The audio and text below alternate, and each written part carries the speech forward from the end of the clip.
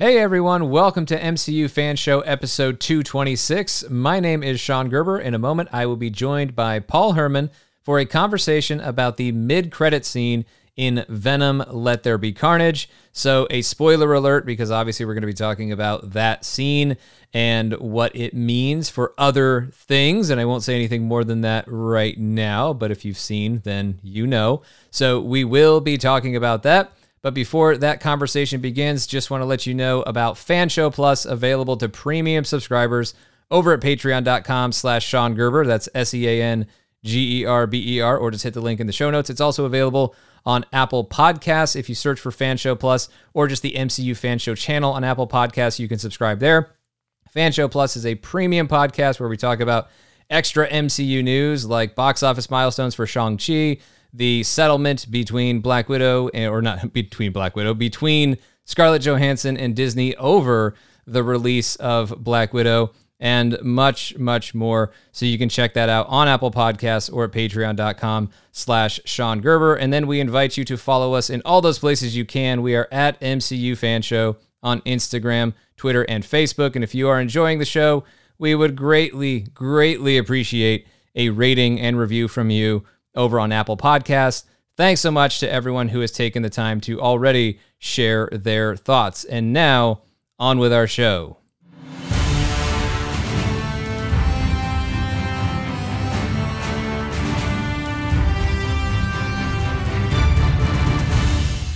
How you doing, Paul Herman? For the third time in an evening. We've spaced these. It's, a bit of a behind-the-scenes illusion because we don't broadcast live. So yeah, these episodes have been spaced out a teensy bit, but yeah, this is our third consecutive podcast recording. So with that in mind, Paul, Yes. A few hours into this recording session, how you doing? Yeah. I'm tired. I'm gonna lie, I'm a little tired, but I've been looking forward to talking about this mid-credit scene all day. So I'm gearing up and I'm ready, man. Yeah, I didn't know exactly what this mid-credit scene was for a little while. I knew that there was something kind of out there. There had been, of course, some early fan screenings, and I think that's where some of this stuff was getting out, and I was doing my best to avoid spoilers, and then before I saw the movie, it was kind of everywhere. And that's what happens when you don't see a movie on opening night. I didn't see Venom, Let There Be Carnage until Saturday morning, so I didn't have much luck avoiding it, and it's tough. I mean, normally you just say get off of social media and all of that, but when you kind of cover Marvel stuff, then you have to be up to date on the news, then it's tough to do that. My whining aside about my first Nerd World podcaster problems, that mid-credit scene from Venom, Let There Be Carnage, and the spoiler warning's already been given in the intro, it left us with a lot to talk about, and I knew, before I even knew specifically what was in the scene or before any of that started getting spoiled for me, just kind of becoming aware of a mid or post-credit scene in Venom, Let There Be Carnage that was going to be relevant to this podcast, even more so in a way than, just Marvel movies in general, because our focus here it's right there in the name. It's MCU, that we were going to have something to talk about, and then just knowing how that was going to be this weekend, that we were going to talk about Venom, Let There Be Carnage anyway.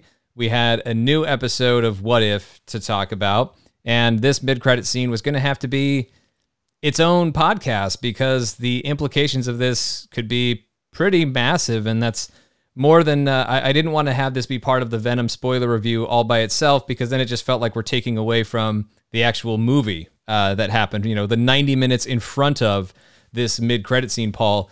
But just to recap what happens again, in case you forgot or didn't hear us talk about it briefly during our Let There Be Carnage spoiler review, and it wouldn't surprise me if some of you skip straight to this show as opposed to hearing the Venom, Let There Be Carnage spoiler review. But if you did skip it, go back and listen to it after you've seen the movie. If you haven't seen the movie, what are you doing here? Or I guess you got spoiled the same way that I did. Nevertheless, Paul, what happens in this scene is mid-credit scene, Venom and Eddie Brock laying low, watching novellas, and they're in a not-so-great-looking hotel, motel room, and Venom is explaining to Eddie that he's just got this knowledge from this symbiote hive mind that taps into knowledge across universes plural.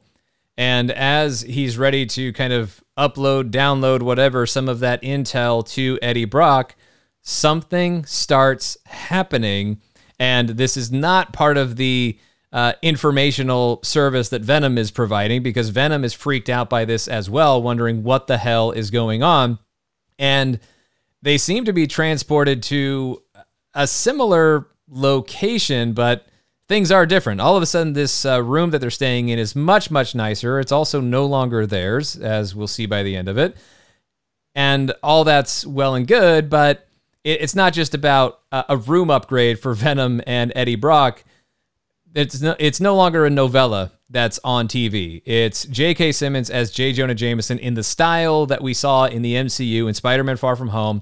Same thing with his Daily Bugle web show, dailybugle.net web show, and all of that stuff. Green background, gray, silver font, whatever, for Daily Bugle. And he's talking about, of course, the revelation of the identity of Spider-Man, and that is Peter Parker. And when we see Spider-Man / Peter Parker for the first time in the Venom franchise, it is Tom Holland's Peter Parker / Spider-Man, whom we know from the Marvel Cinematic Universe. And Venom looks at the screen, and perhaps with, it would seem anyway, to me at least, some degree of recognition, Venom is saying that guy as he licks the screen, which maybe, as I mentioned in our Venom Let There Be Carnage spoiler review, maybe that has something to do with that knowledge across different universes, maybe different timelines, where even though this Venom doesn't appear to have met a Spider-Man, and this Spider-Man does not appear to have met a Venom, other Spider-Mans and other Spider-Men and other Venoms and other timelines have met each other and done battle. And so maybe there is some history there that this Venom is able to tap into, even if he hasn't actively participated in it. Or maybe I'm just reading too much into that. But that's the point of this episode of the podcast, is to read too much into these things. So we're going to go ahead and continue on doing that, Paul. I guess let's just start with the mechanics of, before we talk about what it all means. Mm-hmm. What do you think has actually happened here? I mean, my first instinct is this is Doctor Strange and the spell being cast that we saw in the trailer for No Way Home that gets messed up because Peter wants to mess with it because he wants certain people to remember that he's Spider-Man while making the rest of the world forget about, Mysterio's revelation and all of these things.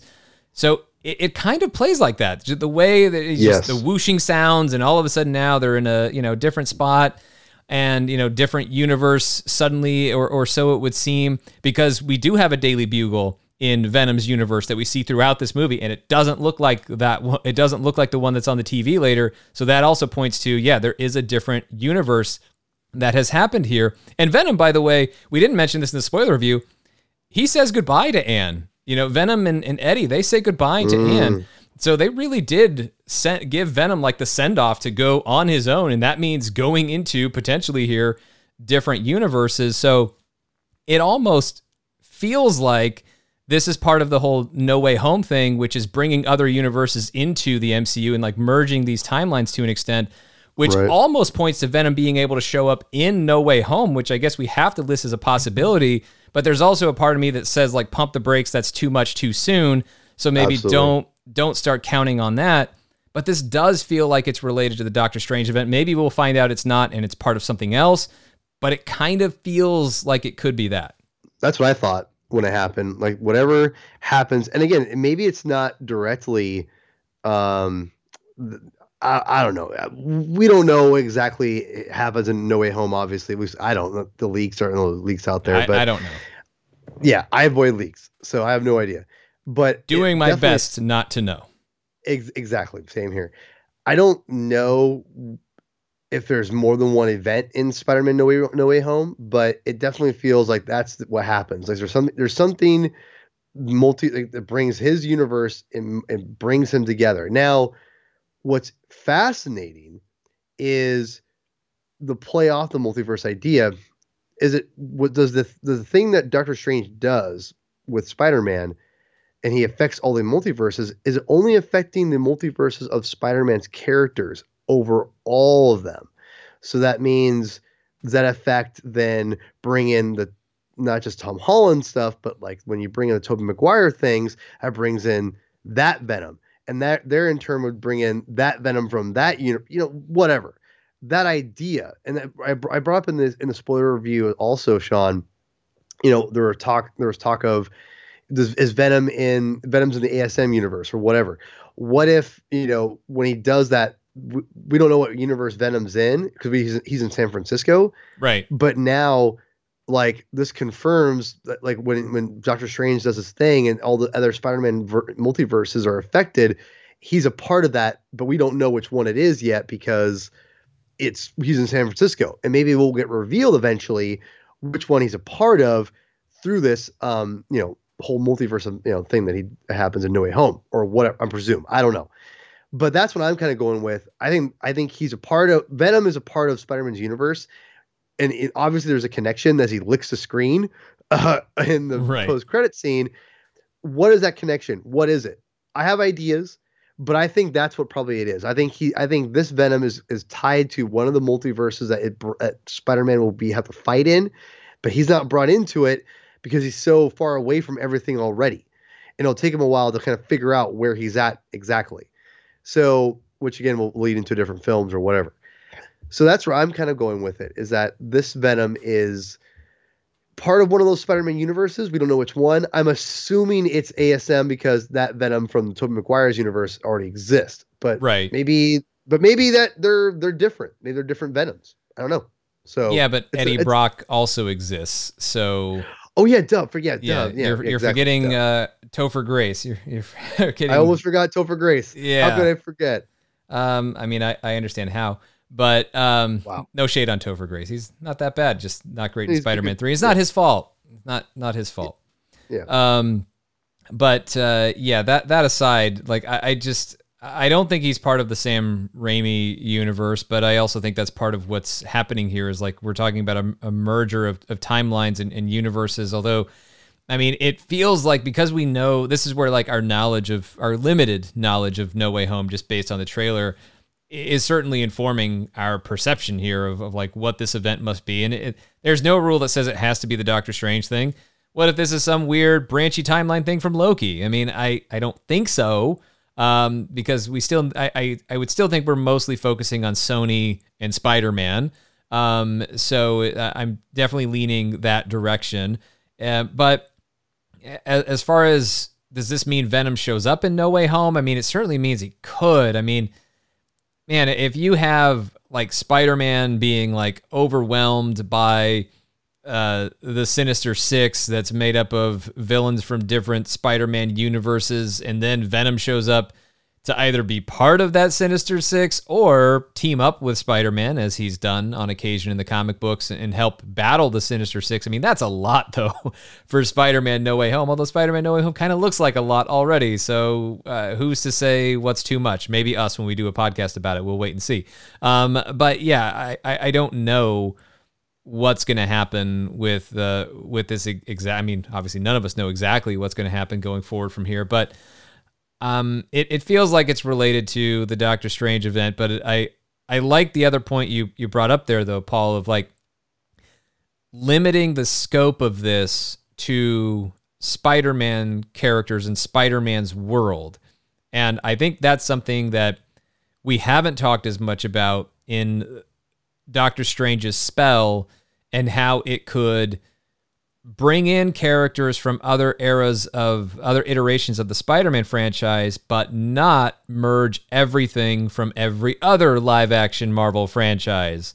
So, like, how could you bring in characters from Spider-Man's various universes, but not necessarily bring in Hugh Jackman's Wolverine? Or though, are you really going to object to that if you're maybe there is no line there because maybe this is also how Deadpool is ultimately being brought into it. I don't know, but in theory, there would be a way to explain that this is limited to Spider-Man, because perhaps if the whole idea of Spider-Man, if the whole idea of the spell is supposed to make people forget about Peter Parker being Spider-Man, then the spell being messed up doesn't have to be a total fail in the way that all of the multiverse is now merged. But maybe what gets screwed up is, instead of making everyone in the world forget about Spider-Man, it ends up merging throughout the multiverse all these people who do know Spider-Man and have been part of his world in different universes and stuff like that. maybe that's what this is. And maybe that's why Venom can come in from one timeline. Dr. Octopus and Green Goblin can come in from another timeline. Electro could come in from potentially yet another timeline. Whatever it may be, I don't know. Like, we'll obviously have to wait until December to figure out how to make sense of this. I think what I'll be watching for, though, Paul, like to be on high alert to see whether or not this mid-credit scene applies to No Way Home, is how soon after this weekend do we get our next No Way Home trailer? Because I was thinking about this as I was leaving the theater today after having seen the mid-credit scene and like seeing it like in full detail of exactly what it was. I couldn't help but remember how we had Spider-Man Far From Home trailers, or a trailer, before Avengers Endgame, but then after Avengers Endgame, and I think it was after like Endgame's second weekend, after like the Russos and everybody lifted the spoiler ban, whatever. Then we saw like the real trailer. I mean, not that the other one was fake, but then we saw like the real thing of Iron Man is dead. Peter Parker has to deal with that. All of these things. Once you get past this opening weekend of Venom, or maybe they do the Endgame thing and give it 2 weekends, you could have a No Way Home trailer that shows Venom showing up. And now the audience would know why that makes sense. And hell, if you're Sony, you would definitely want to do that, because then you get everybody who's like, I don't know if I want to see Venom. And then people are talking about a mid-credit scene, but then you show Venom in the No Way Home trailer, then you're like, shit, I guess I got to go see Venom. So, like, there's a marketing reason to do it. If Venom is going to show up in No Way Home, I mean, I would almost say save the surprise, but you know what? You don't have to, because you've already hinted at it in this mid-credit scene. So if you're going to do it, I don't have a problem with them letting us know about it to build up hype for that movie, and then also send more people to go see Venom Let There Be Carnage in theaters to get ready for No Way Home. I don't know. Like, it seems like it does seem like it's setting up a fairly direct handoff, but then there's that other part of me that says, as I was saying before, like, just slow down on this. Like, just because they can put Venom in No Way Home right away, it doesn't mean they have done it. It doesn't mean they're gonna do it. Well, I mean, they would have. The movie's coming out in a couple months. They've already made the decision of what's going to happen. The movie's already made. But as far as whether or not this is the choice that they have made, I could see No Way Home being the beginning. I mean, it's in the title, No Way Home. Like, there's no guarantee that Peter Parker is back to normal, back in his own home, this Peter Parker's home of the Marvel Cinematic Universe. Maybe that's why there's no way home. It's once you get into the multiverse, that's it. And maybe Peter Parker is going to go off and deal with the multiverse in other adventures for a little while before he comes back to the main Marvel Cinematic Universe. That's totally possible for Peter Parker as Spider-Man, because as much as we can talk about the merger of universes, which maybe is what's happened here, there's also this other thing that that happens that Kevin Feige kind of hinted at in September of 2019 when Sony and Disney/Marvel reached a deal to keep sharing Spider-Man, because remember, there was a month where there was a trial separation and it looked like it wasn't going to happen anymore. Here's what Kevin Feige said at that time. I am thrilled that Spidey's journey in the MCU will continue, and all of us at Marvel Studios are very excited that we get to keep working on it. Spider-Man is a powerful icon and hero whose story crosses all ages and audiences around the globe. He also happens to be the only hero with the superpower to cross cinematic universes. So as Sony continues to develop their own Spideyverse, you never know what surprises the future might hold. And we latched onto that right away, Paul, as I think most people did, because it's one of the most revealing things we've ever heard or read from Kevin Feige, who famously is tight-lipped and extremely vague. But for him to let that out when, in theory, you would think they didn't have to, but he came out when they reached this latest version of their Spider-Man sharing deal to let us know that, yeah, Spider-Man could cross cinematic universes. And I think that's where there's the question mark on the implications of this is, how soon do we see this mid-credit scene pay off, and what does it actually mean? Is Venom going to be interacting in the same universe that really has Sam Wilson, Captain America, and Shang-Chi, and Captain Marvel, and everybody else we know from the MCU? Or is it going to be more of Tom Holland Spider-Man venturing into these other spaces and having these interactions before going back to the MCU? Like, how much is the Sony universe really going to get to play in the MCU sandbox? I think is the big question here that obviously we don't yet have an answer for. I don't think Venom's going to show up in the main film of No Way Home. There's no way.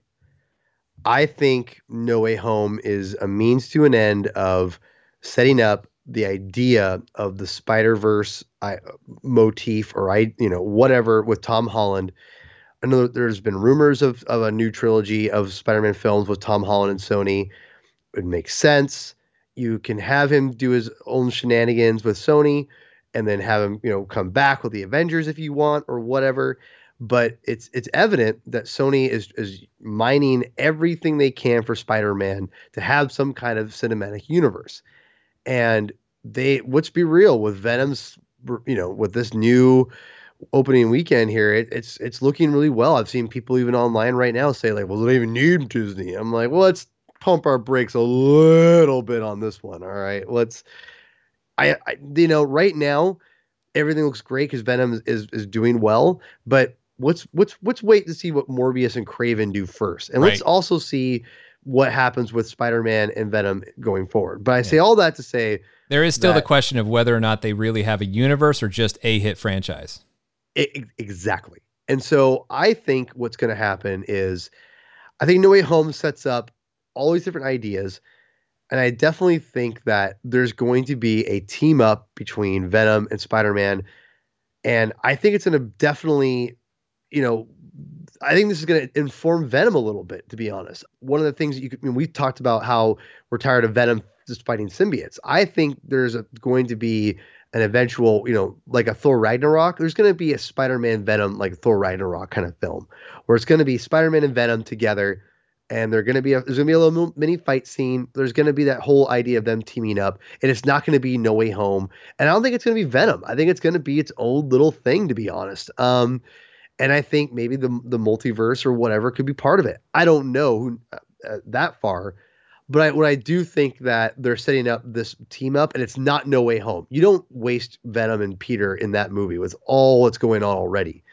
I think No Way Home only sets up the status quo of the Tom Holland Spider-Man universe going forward, and also kind of like not a goodbye to the MCU, but kind of like, hey, I'll see you around, I'll be back, kind of a thing. And then they'll eventually, whatever he's at that point, they'll kind of go forward. That's kind of where I'm going with it. I don't think it's going to end where he comes back to the MCU and everything's all good. I maybe he will. I don't think that's going to happen. And I think that there's going to be some kind of again, this is the introduction to that idea of him trying to find his way home. I tend to agree with all of that. I think I wouldn't rule out a Venom appearance, although I like the idea of, not in the main film, but hey, all bets are off in mid and post credit scenes, of course. Exactly. As far as within the main film, I could see it. I could see it to be like a thing of Venom and Spider-Man team up very briefly, and it sets up an even bigger adventure later on down the line. Although, even if they do it that way, you got to be real careful because it's very easy for that to feel like a cheat in the movie, and you're not really doing anything meaningful enough with it to make it worth doing in Spider-Man No Way Home. So I wouldn't rule it out, but I also agree that, while it feels like this is pointing us in that direction, and who knows, like here we are saying like, I don't quite think that's what's going to happen. And then a trailer proves us wrong in, a week or two, but which would be fine, by the way. We'll just talk about it here on the podcast. As far as like what this means going forward, I tend to lean in the same direction as you, though, of like No Way Home.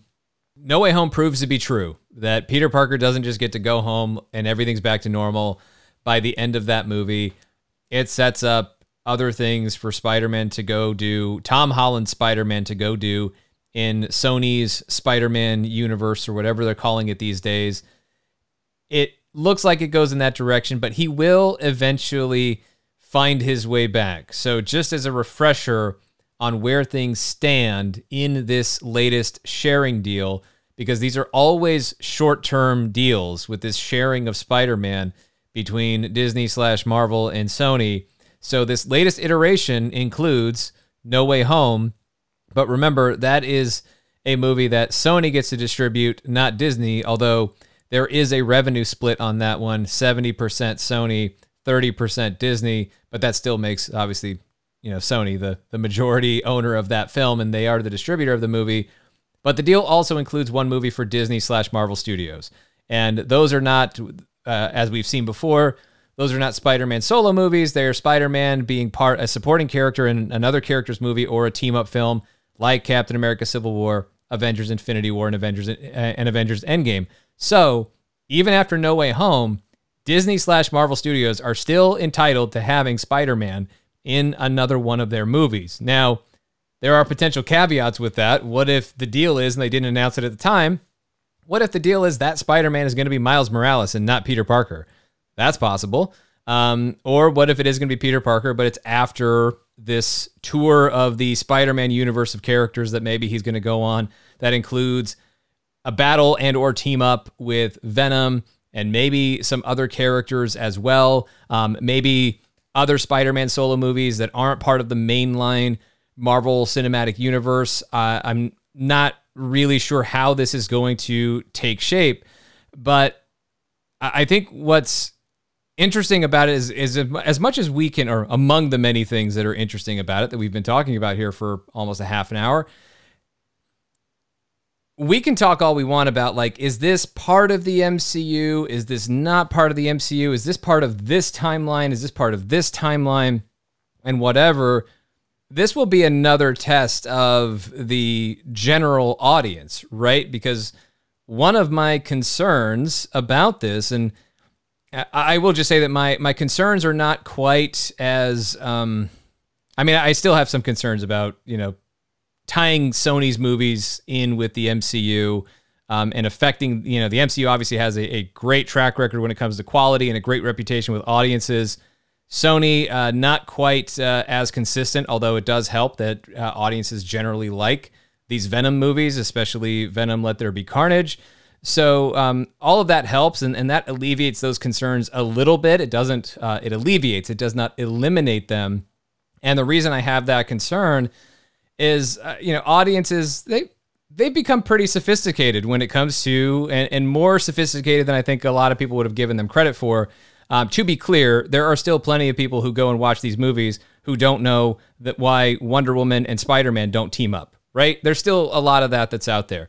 But there's also more of the audience than I think we would have expected that has even been able to discern the difference between the MCU and Marvel movies that are not the MCU. Well, I think that line gets blurred to the point where not a lot of the general audience is really going to see the difference of really being sophisticated enough to say, well, this is connected to the MCU, but kind of not, because it affects Spider-Man, but it's an intersection of the universes, but it's not quite everything in the same universe. I mean, the movies will do their best, perhaps if they're even going to make the attempt, the movies would do their best to explain it, and audiences have had more exposure to multiverse and stuff like that, whether that's Spider-Man Into the Spider-Verse or Loki on Disney+. So, and of course, they'll get more exposure to it and more explanation of it in Spider-Man No Way Home. So maybe audiences will keep up with it and it'll be just fine.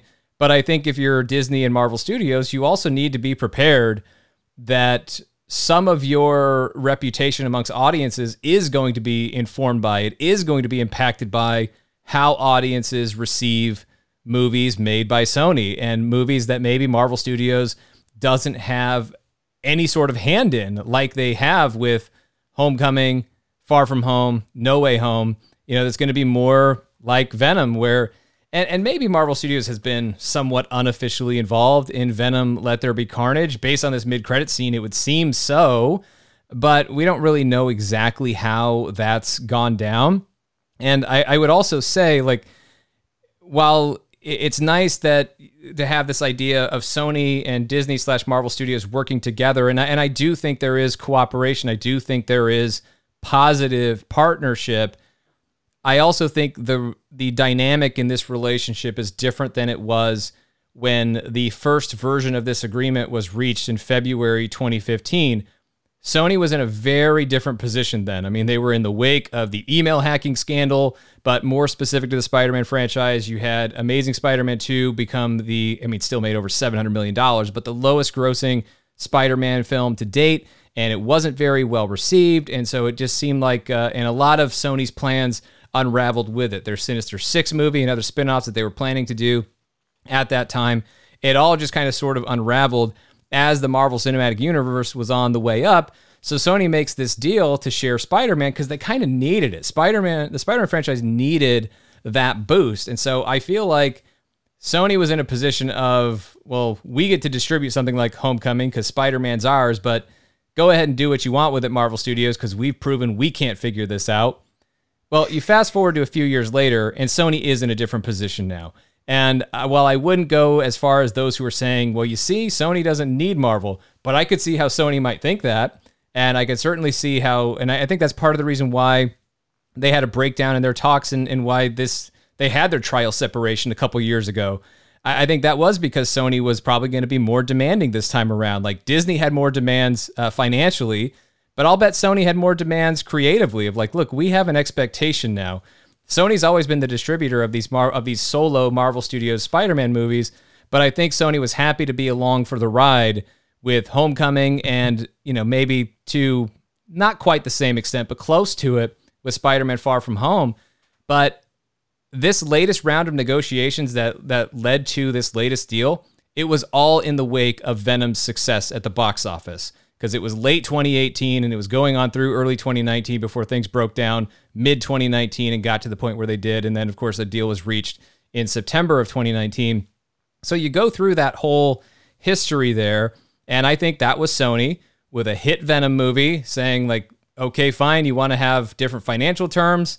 Sony wasn't a big fan of that. They eventually agreed to it. But I'm sure for Sony to say, if you want more of what works for you financially, we want more of what works for us. And we want to be able to use some of these versions of these characters. And maybe they were always able to do that anyway based on their Spider-Man movie license, but just saying like, we want to be able to make this part of our universe more and part of the other movies that we're doing, and not just have a universe that Spider-Man is completely separate from that features all of his villains and supporting characters. We want these things to be able to work in conjunction with one another. If Spider-Man's going to stay in the MCU, fine, but he also has to be serving our universe of Spider-Man characters. So it feels to me like Sony is exerting more of their own will in this stuff going forward. And it's also the kind of thing that obviously Marvel Studios, if they want to be in the business of having Spider-Man in the MCU, they do have to go along with it. And that's not to say like, oh, Marvel Studios is just letting Sony push them around or they're selling out or whatever. This is just what it takes. Like, this is a business relationship, and the business relationship involves compromise. It involves both sides trying to get as much as they can of what they want that suits their goals. Hopefully those things are at least somewhat in alignment between Sony / Disney and Marvel. And so far, it looks like the potential could be very, very positive. But yeah, the concerns about Sony, because they've never been able to sustain their creative success with Spider-Man and related characters, there is the concern that, and Marvel has to accept that risk, that there might be some Sony movies that have some people thinking, oh, Marvel Studios has a miss, even though they didn't make the movie. Yeah, I don't know where Sony is going to go with this, and I don't know. Obviously, Spider-Man's going to be able to go between both universes. How that's going to work out remains to be seen. I don't know, and I think that's what No Way Home is either going to set up, or it's like on the way to set up, and they're going to figure it out over time as movies get developed and how they can see reactions to different things. Because I think that also could play into it. I think Disney and Sony want to see how well things go so they can know how things react, like with Venom 2 and Morbius, and play off that and see how much these, do they even want them to go together? Both parties be interested. I think they do, but that could be also playing a part in it as well. Like, that's why maybe No Way Home is going to set up the idea of Spider-Man going back and forth, and they can, it gives them time to figure out how they include all these things and what they do going forward with Tom Holland, Spider-Man, and everything. Like you said, Sean, Spider-Man, it makes sense for him, for both parties, and it makes sense of why Disney would want him, and it makes sense why Sony would want to use other characters in their movies with, Marvel Universe. Mm-hmm. It does make sense for everything every party wants to do. And I don't know. I definitely think that Venom is setting himself up, and I definitely again, memory served me right. Venom 1 was rated R. This was Venom Let There Be Carnage is rated PG-13. So that right there is also saying maybe Sony's saying, you know what, we're gonna down it down a little bit so we can play with these other characters and play with that idea. So even though I know Kevin Feige's talked about a Deadpool rated R film or whatever, I do definitely think that there is an idea of trying to get Venom into this and try to make it fit more along those lines. And I definitely feel it in Let There Be Carnage kind of does that a little bit, not completely, but a little bit. And I do think that there's potential, and they don't need to do this now. They've already established Venom is who he is at this point, but I kind of think that we could see the White Spider show up on Venom, the Tom Hardy version. Like that lick of the TV screen, Sean, to me went okay. The Venom character itself, the symbiote, could be infatuated with him. And we could get Black Spider-Man, they could team up. Maybe Eddie, we've already had the idea that Venom's used different hosts already. Maybe Eddie gets, something happens to him, and then the symbiote takes over Spider-Man, Peter Parker, and then becomes the Black Spider-Man. You know what I mean? And that's where it comes from. I would love that. At this point, like, I love the idea that this is not the comic book version, and that's fine. And I would love to see that the symbiote take over Peter Parker. And can you imagine their inner monologue, Tom Hardy and Tom Holland? Oh my God. That'd be hilarious. I mean, there's a lot going on there. That's where I think there's going to be a post-credit scene. I think there's going to be maybe a Venom 3, maybe a Spider-Man 4. I don't know. Either way, it could split the difference and just be its own thing. There's going to be a team-up film, and I think that's where No Way Home is going to set up. I think there's going to be the setup of the Sinister Six we've heard rumors of. I don't know you're going to get the Sinister Six in this movie per se. Maybe we will. I don't know. But I think there's going to be a setup of that, and there's going to be eventual team up of Venom and Spider-Man against multiple Spider-Man characters, them together. Maybe a Carnage shows up with these. I don't know, whatever. That's where I'm going with it. That's where I think is going to happen. I think Venom and Spider-Man will team up eventually, and it's going to be its own thing, which will be a lot of fun to see. That's where I think this is headed. Morbius, Craven, I have no idea where those are going. I'm fascinated with Morbius because I have no idea what to expect from that movie. None whatsoever. Yeah, and the first Venom movie actually was PG-13. I know there was a lot of people thought it was going to be R, but eventually it ended up being a PG-13 movie. My fault. No, like I totally get it. Like when you first said it was R, I was like, that kind of makes sense, but no, it was PG-13. And but that point you bring up about Morbius, well, remember, like Michael Keaton's Adrian Toomes was in that trailer. I know it was forever ago that we got that trailer. I think somewhere around 1937 that trailer came out. That's how long it seems since then. Like seriously, it's been a while, but the whole idea of them kind of playing in the MCU space with MCU iterations of characters, it was already kind of there, except it's hard to take into account, or I should say figure out, like how the mechanics of that work exactly, because this was, when that trailer came out, like, at that time, Morbius was supposed to be out before Venom, Let There Be Carnage. So before there's any like, whooshy, like timeline, whatever stuff merging, like that, this predates that. I mean, did they know that was already going to happen in Venom, Let There Be Carnage?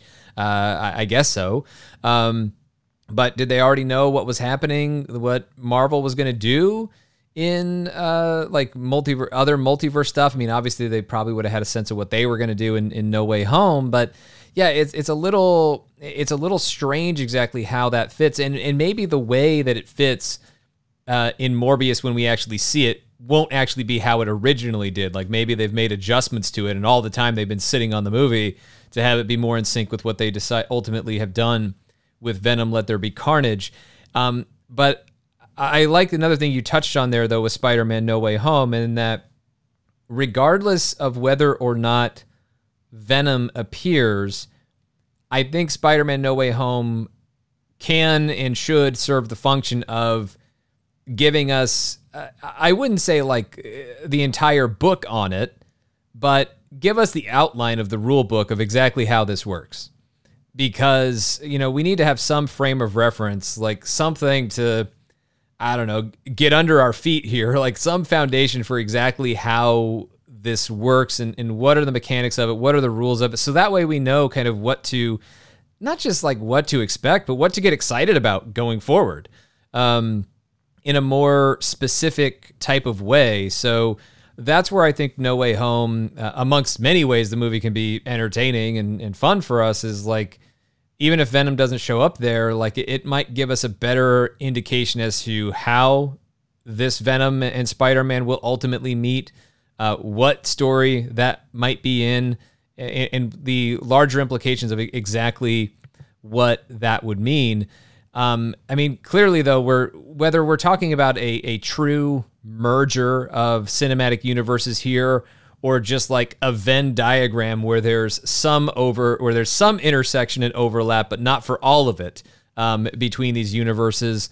I don't know what exactly that picture looks like, but I mean, we were already kind of there, right? With Alfred Molina's Dr. Octopus, and certainly sounding like Willem Dafoe's Green Goblin in the No Way Home trailer. We were already kind of in that space, but this is different. It's one thing to go through like the nostalgia of the Spider-Man franchise's greatest hits from years gone by, with some of these villains with the same actors showing up in Spider-Man No Way Home. It's quite another to have Venom, not from, Sam Raimi, Spider-Man 3, 2007, but Venom from this current hit franchise, and regardless of whether or not you like those movies, it is a hit franchise now crossing over. And we've never seen anything like this, by the way. I mean, we have not had this crossover of cinematic universes on this level. Like, we still haven't had it yet with X-Men and mutants, and I don't know if we're going to get it or not. I don't know if No Way Home sets that up or not, or if Loki sets that up or not. That still, or Deadpool 3, whatever, that still remains to be seen.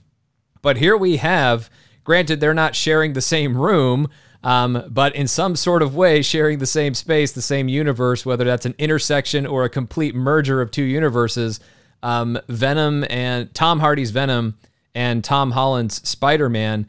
And that is, I mean, it is historic within the genre. It is. I mean, and it feels weird to say that it's a crossover to have like Spider-Man characters crossing over with Spider-Man, but that's kind of what it is by the virtue of how this has been constructed within the Marvel Cinematic Universe up until this point with this iteration of Spider-Man. So it is kind of, and I think that's why, this mid-credit scene and everybody's talking about it this way. Like it's very quickly become the selling point of the movie, which I think does a little bit of a disservice to the movie. I think Venom Let There Be Carnage is a fun watch and worth seeing regardless of this mid-credit scene. The mid-credit scene is not my favorite part about this movie, which it's kind of weird. Like, I see a lot of people hyping up as if it is the best part. It's not. The best parts are the stories themselves, not the steps toward the next story. Even when the stories aren't that great, it's generally better. But the mid-credit scene it's obviously been a huge selling point for the movie so far. And I understand why, and this is why people are responding to it the way that they are, is it does feel like a big deal. And, yes, it comes with some concerns, but at the same time, I feel like both, even Sony, right? I know there's obviously a lot of trust in Marvel Studios, especially around these parts on this podcast, and it's trust that they've earned and continue to earn, not just when they're granted automatically and get to enjoy permanently. There's not as much of that with Sony because they haven't earned as much of that on a consistent basis, but it is worth noting that they have been better lately. Even though I don't love the first Venom movie, they showed they could learn from that. They showed they could take what works from it and turn it into something better in Venom Let There Be Carnage. At least in my book anyway, that's what they demonstrated. And of course, we all love Spider-Man Into the Spider-Verse. So it remains to be seen with Morbius and whatever the hell else they'll do with Kraven and whatever else they're going to make.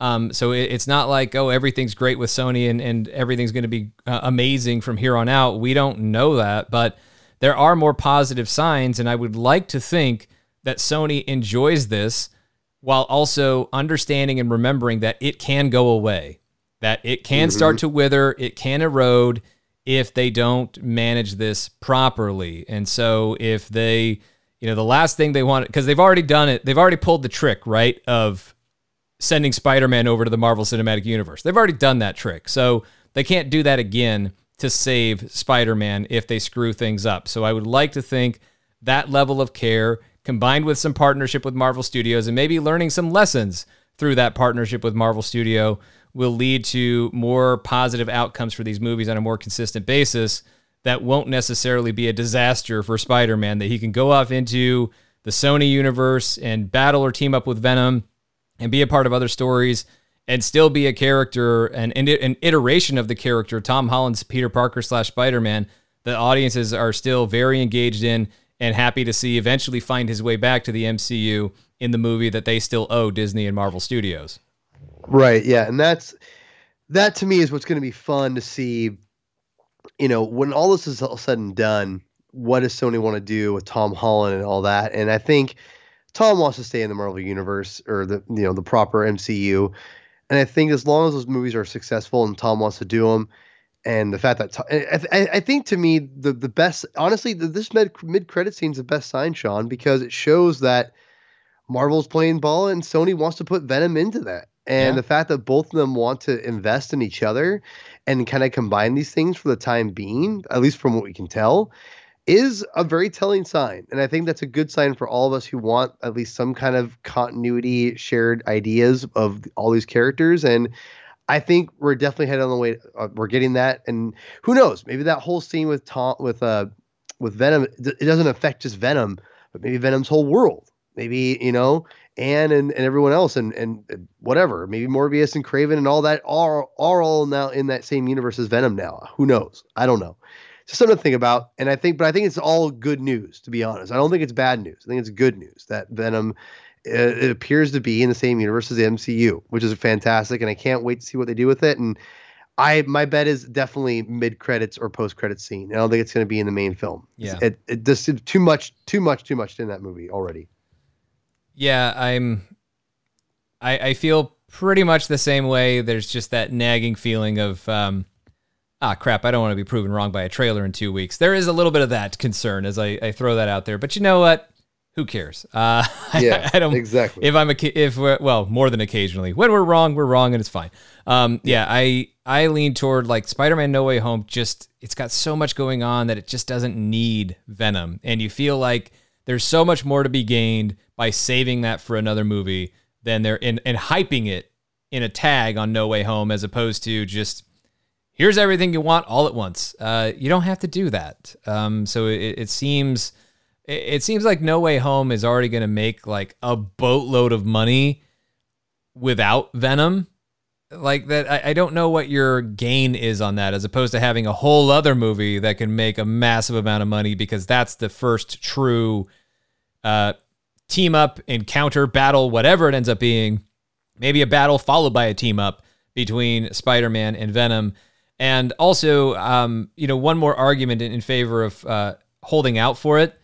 As you were mentioning, Tom Holland and Tom Hardy, like together in a movie as these iterations of these characters, and they've done so well, each of them having done so well in these respective roles. I want to see a whole movie of that. I don't just want to see a third act of No Way Home of that. Like, that can be a whole thing.